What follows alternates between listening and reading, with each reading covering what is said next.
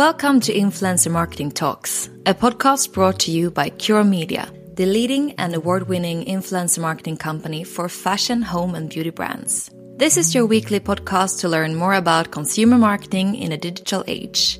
And of course, all things influencer marketing in right around 15 minutes. I'm Sanna Oudmark and I'm the head of marketing here at Cure Media. In this week's episode, I talked to Josefin Billström Rassaka, creative strategist at Meta. We talk about what it takes for brands to succeed on the Meta platforms in 2023 and why more brands should amplify the effect of influencer marketing in their performance marketing, given the effect that influencer brand and content has on the results. We also take a quick look at what the future holds in terms of the metaverse and Spark AR creators.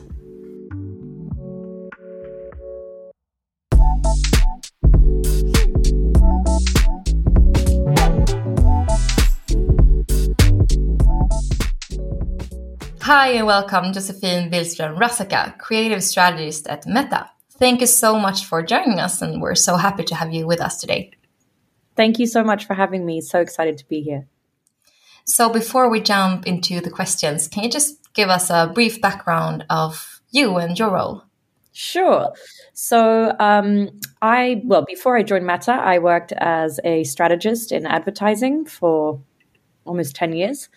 But now I work as a creative strategist and part of the global team that's called Creative Shop. And so I work with the biggest advertisers across the Nordics, and I help them kind of develop and improve their creative assets so that they deliver the best results possible. And I'm kind of constantly always working myself out of my job, so trying new things, proving that they work, and then moving on to something new. So I work with everything from performance marketing to branded content to building for the metaverse. And next year, let's see what that is. Yeah, that's exciting. Very fun. So based on your own experience, but also the multiple studies that Meta have made, what would you say that marketers out there should know when it comes to what's working best on the Meta platforms right now? So like you said, we've done a lot of studies, and based on one of the biggest academic studies on brand building that was done together with Kantar and the University of Oxford, the big conclusion is that there is no one-size-fits-all solution. But that kind of means that as an industry, I think we need to move away from having this kind of idea that there is a generic brand campaign and that's how you do it, to start thinking about developing campaigns that are based on kind of the outcome that you want to achieve and the key metrics that you want to move. And to kind of help advertisers with this, we've developed a framework to help you identify what these are and how to build your campaigns. And that's a framework that's called Connected Brands. And it kind of consists of two parts. So first of all, there's the foundations. That's the basics. And it's using a combination of video and stills. But then you can also add multipliers, and which multiplier you kind of pick depends on what you want to achieve. But by using these multipliers, you really take advantage of the full toolbox that's available on our platforms. So unfortunately, a lot of advertisers still only use maybe stills or videos, which isn't really taking advantage of all the things that are available. And when we look at these multipliers, they're kind of grouped into three areas. So the first area, that we call them connected experiences. So that's using formats like augmented reality or a messenger chatbot to create more immersive experiences with your audience. The second one is connected voices. So this is using the power of influencers, or what we call actually creators, to develop branded content. And then the third one is connected discovery. So this is using tools like product tags to make it easier for people to directly access the product that's being shown in the content.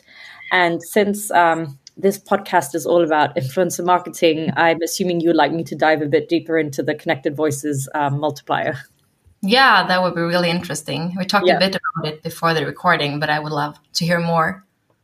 Yes. So when it comes to branded content, we're seeing great results both from a brand and performance perspective. So in 2021, 133 billion minutes were spent on creative creator content on our platforms. And that's actually 13 times more than what people spend with brand videos. So probably what you would imagine to be more traditional brand advertising. So that's a pretty insane. significant amount. Yeah. And we've also have studies that show that 58% of consumers bought a new product because of a creator's recommendation. And from a performance perspective, we see that when you add branded content to your business as usual assets, that will give you a 19% reduction in cost per acquisition and a 53% higher click rate. So I think as a lot of people think about branded content, they think it's more just for branding, but we're also seeing great results on performance marketing. That's so interesting. Do you think that the paid marketeers, the performance marketeers know about this? Some do. The ones that are, it will completely depend on the kind of industry and brand that you're talking about. I think that, fashion performance marketers are starting to see this, but I think we're just in that shift, which I think we'll talk a bit about later. But yes, a lot of brands are kind of waking up and starting to realize the impact of this. Definitely. It feels like really high potential for those brands who aren't amplifying it today to do that. 100%, yeah. Would you say that there is a common mistake that you see many brands doing when it comes to this? Yeah. Getting branded content right can be quite tricky because it's about finding this perfect balance between the brand's voice and the creator's voice.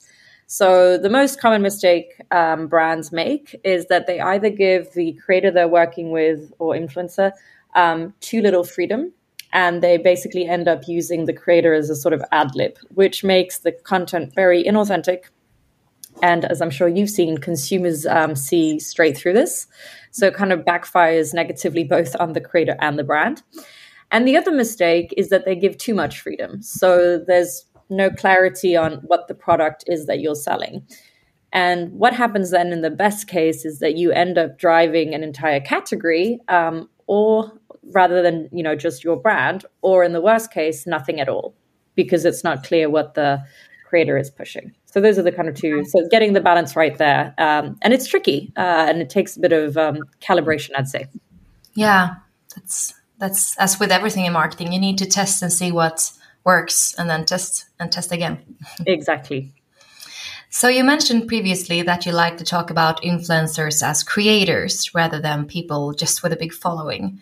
So can you please describe this shift and why it's so important on a platform like Meta today? Yes. I think that influencer marketing is going through a big shift right now compared to where it came from. And I think it's driven by three things in particular. The first thing is that, this is an industry that has grown up a lot. And like we've talked about before, brands and the kind of more bigger brands as well are kind of finally waking up to its potential and impact on business results. And then we're also seeing at the same time, I think like on a bigger kind of cultural scale, is this quite significant shift in power from organizations to individuals across industries. And what I think is really interesting is that some of the influencers that we see today are actually, business people now driving and building their own very successful businesses and using themselves as brands. And then the third thing is that when we kind of look at how you use influencer, what we then call creator content, organic versus bought. So in terms of results, we see a 3.9% lower cost per purchase for Instagram branded content ads compared to when you run ads from creator handles without using the branded content product. So I think what this means is that it's the content, right, rather than the people following the influencer that are driving the business results. So we see that influencers are now being approached by brands, not for their followers, but rather for their creative talent and their unique voice. And that's why we call them creators. And I also think it's an important mind shift to start looking at them like that, because that will also depend on how you brief them and what you actually use them for. Definitely. So true. If we look at Instagram specifically, we have moved away a bit from the feed to stories and now to reels, which is super big and very much used by both users, creators, brands on the platform today. So what would you say is important for brands to succeed with the Reels and keep their audience on the platform in times of this dropping engagement that we're all fighting against?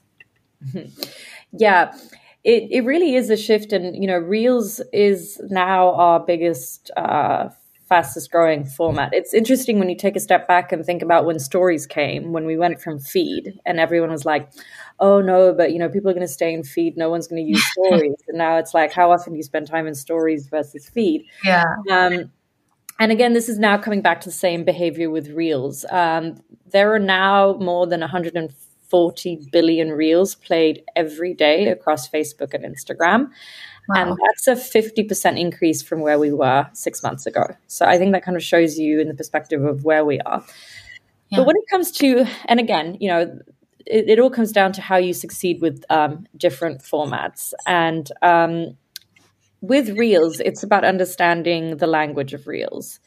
So, and this kind of ties in again into this kind of, we're in the middle of this, I'd say, cultural shift away from polished and perfection towards a culture that celebrates relatability and authenticity in terms of like how you visually express yourself on digital platforms.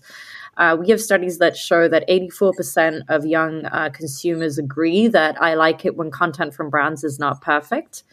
79% agreed, I'm tired of seeing perfect/polished images in advertising. So in the lens of that, if you then as a brand put a highly polished, cut down TV ad onto our platforms, you're really going to stick out in the feed or in the stories as advertising. And you'll also be pushing content out that doesn't feel authentic.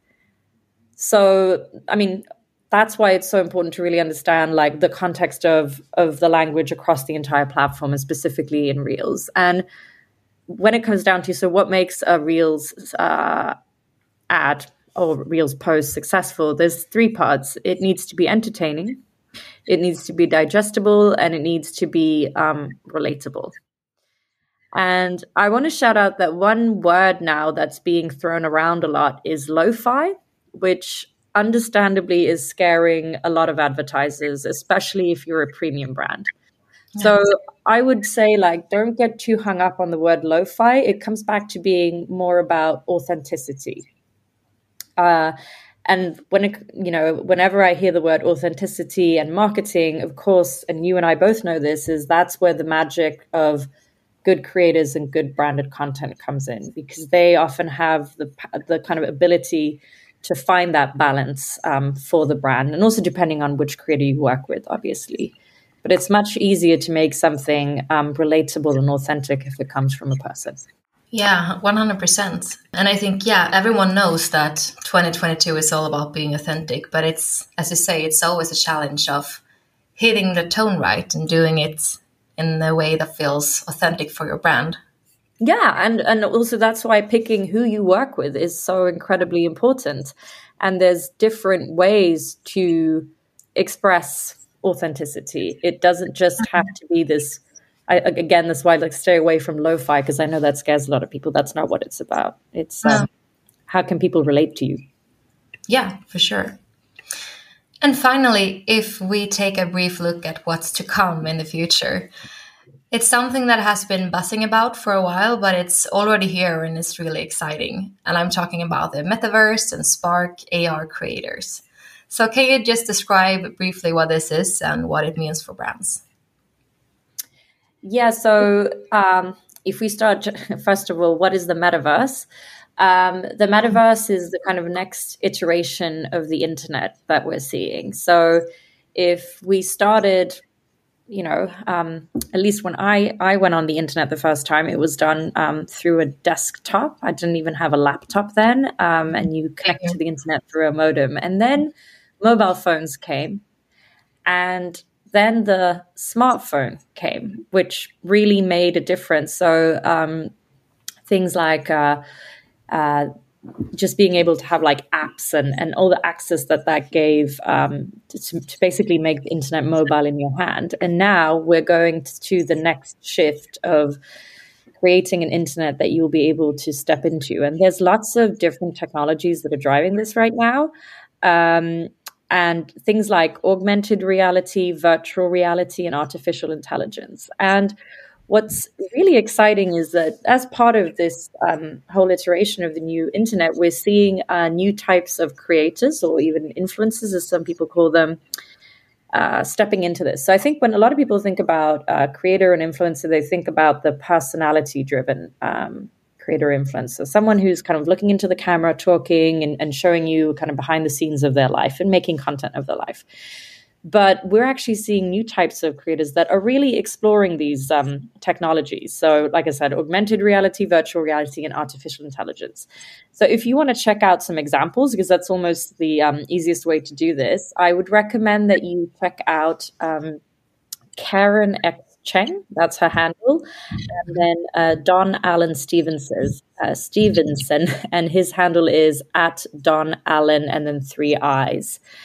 Because they're kind of looking at really the intersection of all these three technologies. And then, because I know that this is something we're seeing a lot of brands thinking about, I think 2022 was the year that kind of augmented reality filters really, really made it into the kind of mainstream marketing in the Nordics. We've seen this big boom. So if you're thinking about developing AR filters, look at creators like Autonomy. Her handle is Omi. And also Isabel Palumbo, who I actually recently collaborated on doing a makeup filter for Finnish department store Sokos. And her handle is ls.studio.file. And why I say you should kind of go in and look at these creators is that they're not just exploring this new technology and doing really cool things, but they're also sharing their learnings back to the community and to us. So they're being incredibly generous and showing you of like, not just like, here's a filter I made, here's how I made it.